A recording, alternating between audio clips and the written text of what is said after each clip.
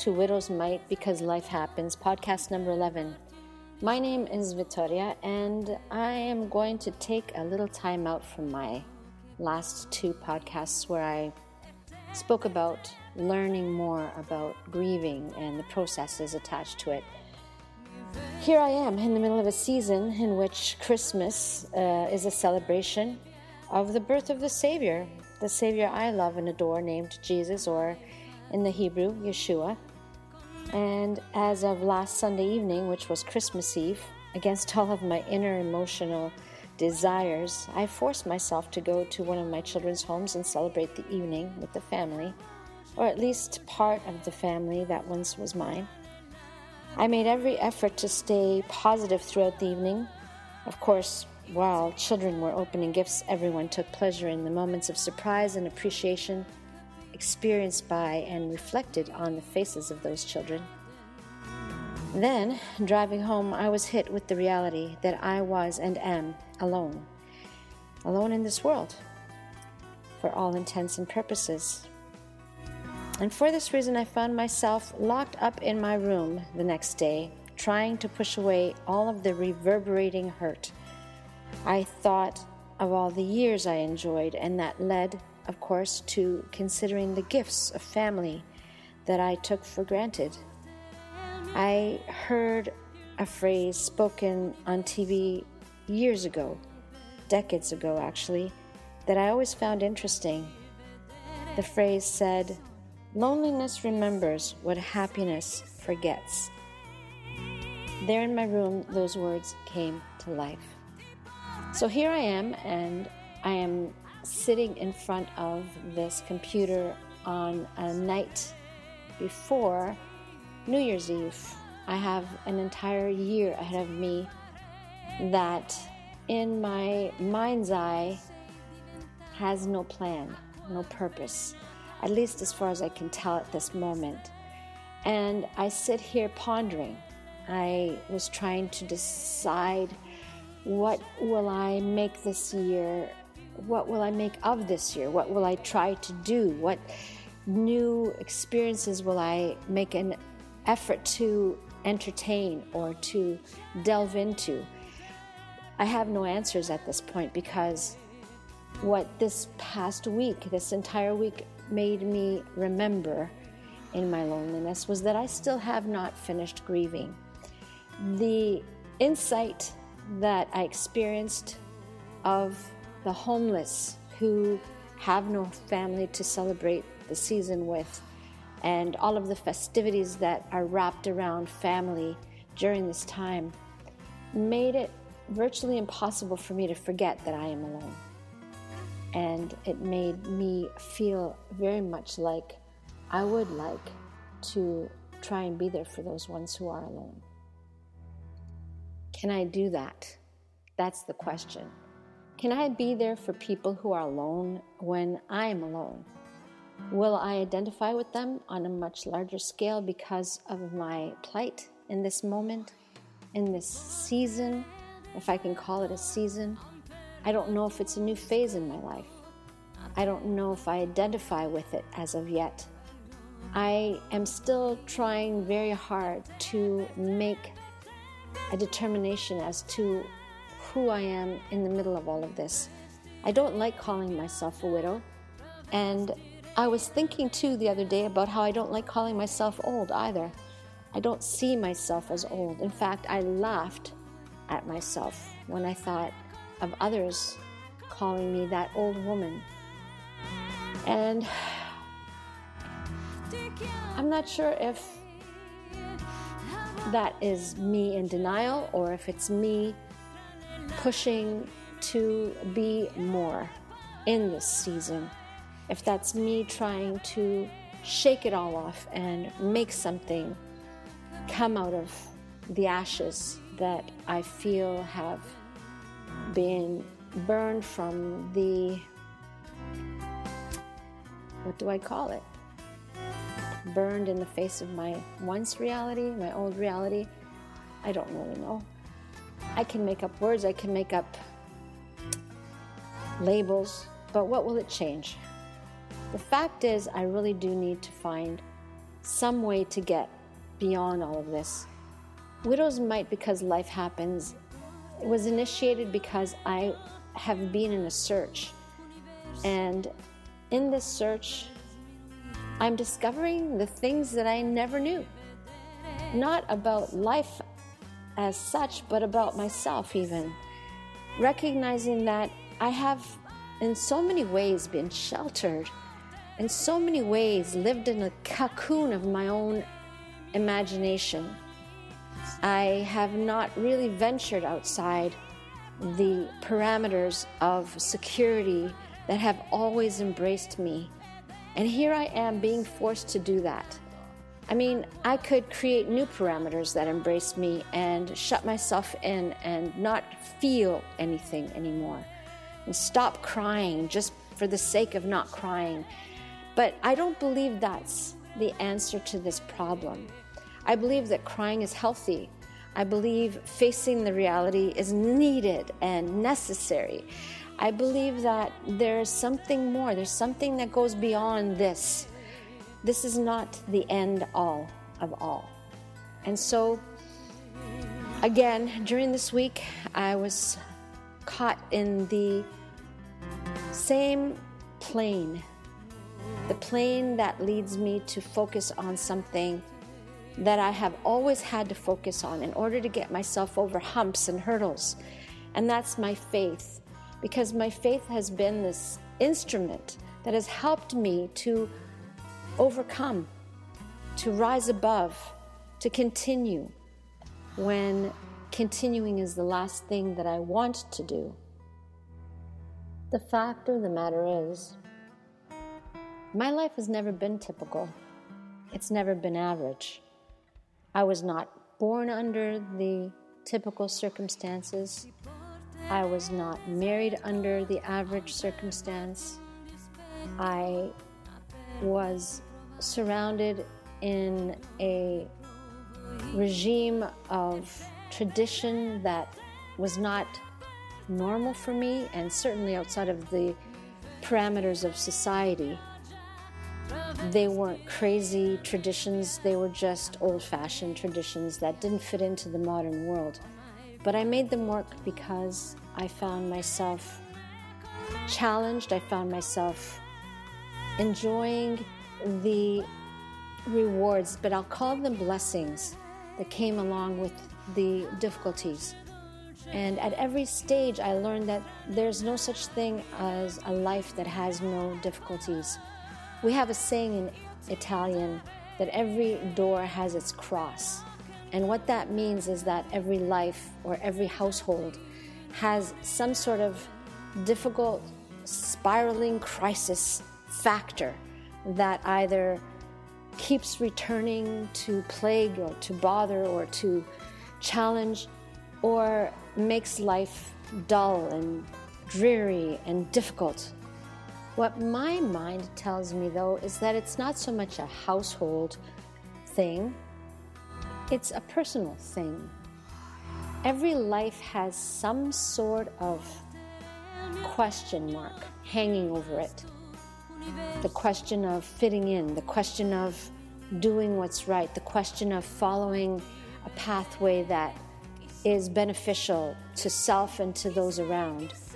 And in that question mark, there are so many factors that have the power to make a mark. What we allow to come in and make that mark is what actually carves itself into the wood carving of our lives, if that's what we're going to call it, just because that's what I just called it. You know, I'm just an ordinary woman who had a remarkable, extraordinary love life with the man of her dreams, and who is now subjected to moving forward without that person. And I'm not alone. There are many individuals out there who have lost a person that is more than just an interest. This person was a heartbeat. It was the kindred soul that helped make every day worthwhile. And I don't want to break up now. It's almost been 2 years for me. I don't want to break down and cry. I don't want to spiral into self-pity mode. I don't want to feel alone. I don't want to allow myself to be crumbling and falling apart, because it's not going to help me. It's not going to help anyone. So I have a choice to make. Over and over I've said that. I find myself repeating over and over the fact that there's a choice to be made here. Yes, I can shrivel up and die if I so choose, but I don't choose that. I cannot continue as though there are certain things in my life that never existed. I do still have a family. It's missing a vital part, actually more than one. But I also have other things in this life, in this journey that I'm on, that have made my life exciting and that have filled me with the interest, the determination, the passion to move forward, to wake up every morning, to fill the hours with more than just something that will become dust in an hour, that will be forgotten. Sure, loneliness remembers what happiness forgets, but there are things that make one happy that will never be forgotten. They're part of the memories that build us up and create part of who we are, or at least part of who we could be. So I'm not going to quit. I cannot quit. Sure, I could just decide to stop here and forget about this podcast, forget about waking up in the morning, forget about making my bed and trying to move forward. Just cry day and night until I don't know what, until the tears dry up, until the life dries up. But I'm not that person. I never was, and I cannot be now. So I need to buck up as I formulate a plan to reach past all of this. I don't want to call it nonsense. It's not. It's part of the process. I know it. It has to be. Otherwise, I wouldn't be going through this. But the process doesn't have to be one that leads to a dead end. I'm sure that many adventures have their lumps, bumps, pits, hurdles, mountains, and I'm not going to get buried underneath one of them. I'm going to somehow find a mechanism, a factor, really, in the end, all it is my faith. It's going to be my faith. It's always been my faith. So as I was looking through the internet the other day, I found a book that was all about grieving, and it was all about living past the grief, but it talked about a spiritual mentor that helps people to rise above the circumstance. And I just thought to myself, well, who is this person anyway? He never died for me. He hasn't been resurrected in as much as I know. That faith structure doesn't say that he has. And my faith structure does. My faith structure tells me that not only did my Savior die for me, he rose again and he lives to intercede for me. And so if nothing else, and if by no other means, I am going to make it through this desert that I find myself in, and it's going to be because of my faith. Therefore, whether I am alone or accompanied, I am going to continue this podcast. Why? Widow's mite, because life happens. Life happens. Life is happening right now. There's something stirring up in my gut telling me this is not it. I am not done for. Yes, I've lost my best friend. Yes, I miss him like crazy. But I'm not done. I'm moving forward. And I might do it well. Because life still happens. And because I have a Savior that created me with a purpose and a plan. And somehow I still haven't reached that place where I know what that means. I'm looking for an answer. What does it mean to have been created with a purpose and a plan?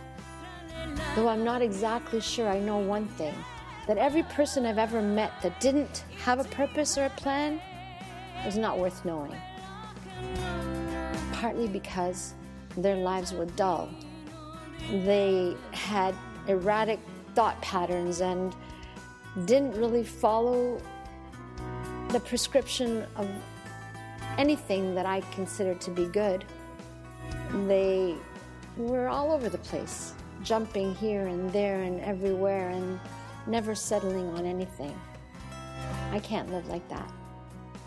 I need to settle this. If you're willing to go with me through it, then I welcome you. I am going to invite again anyone who might like to write to me. I still have not received not even one email, but that is probably because no one's listening.